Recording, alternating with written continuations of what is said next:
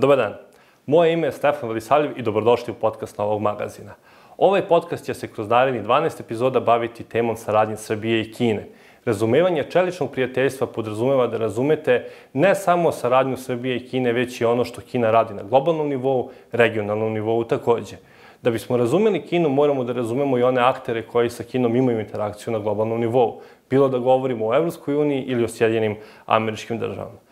Mi želimo da nakon 12 epizoda koje budete pogledali ili oslušali, kada pročitate određeni novinski članak koji ima Kinu za svoju temu ili čujete neku izjavu zvaničnika Republike Srbije ili Narodne Republike Kine, znate o čemu oni zapravo govore i šta se dešava na terenu. Ja ću pokušati da kroz razgovore sa 12 eminentnih eksperata predstavim one relevantne elemente saradnje Srbije i Kine i sve ono što je potrebno da biste ovu temu razumeli na način na koji to zapravo treba i da radite. Ovaj podcast ne bi bio moguć bez podrške Američke ambasade u Beogradu.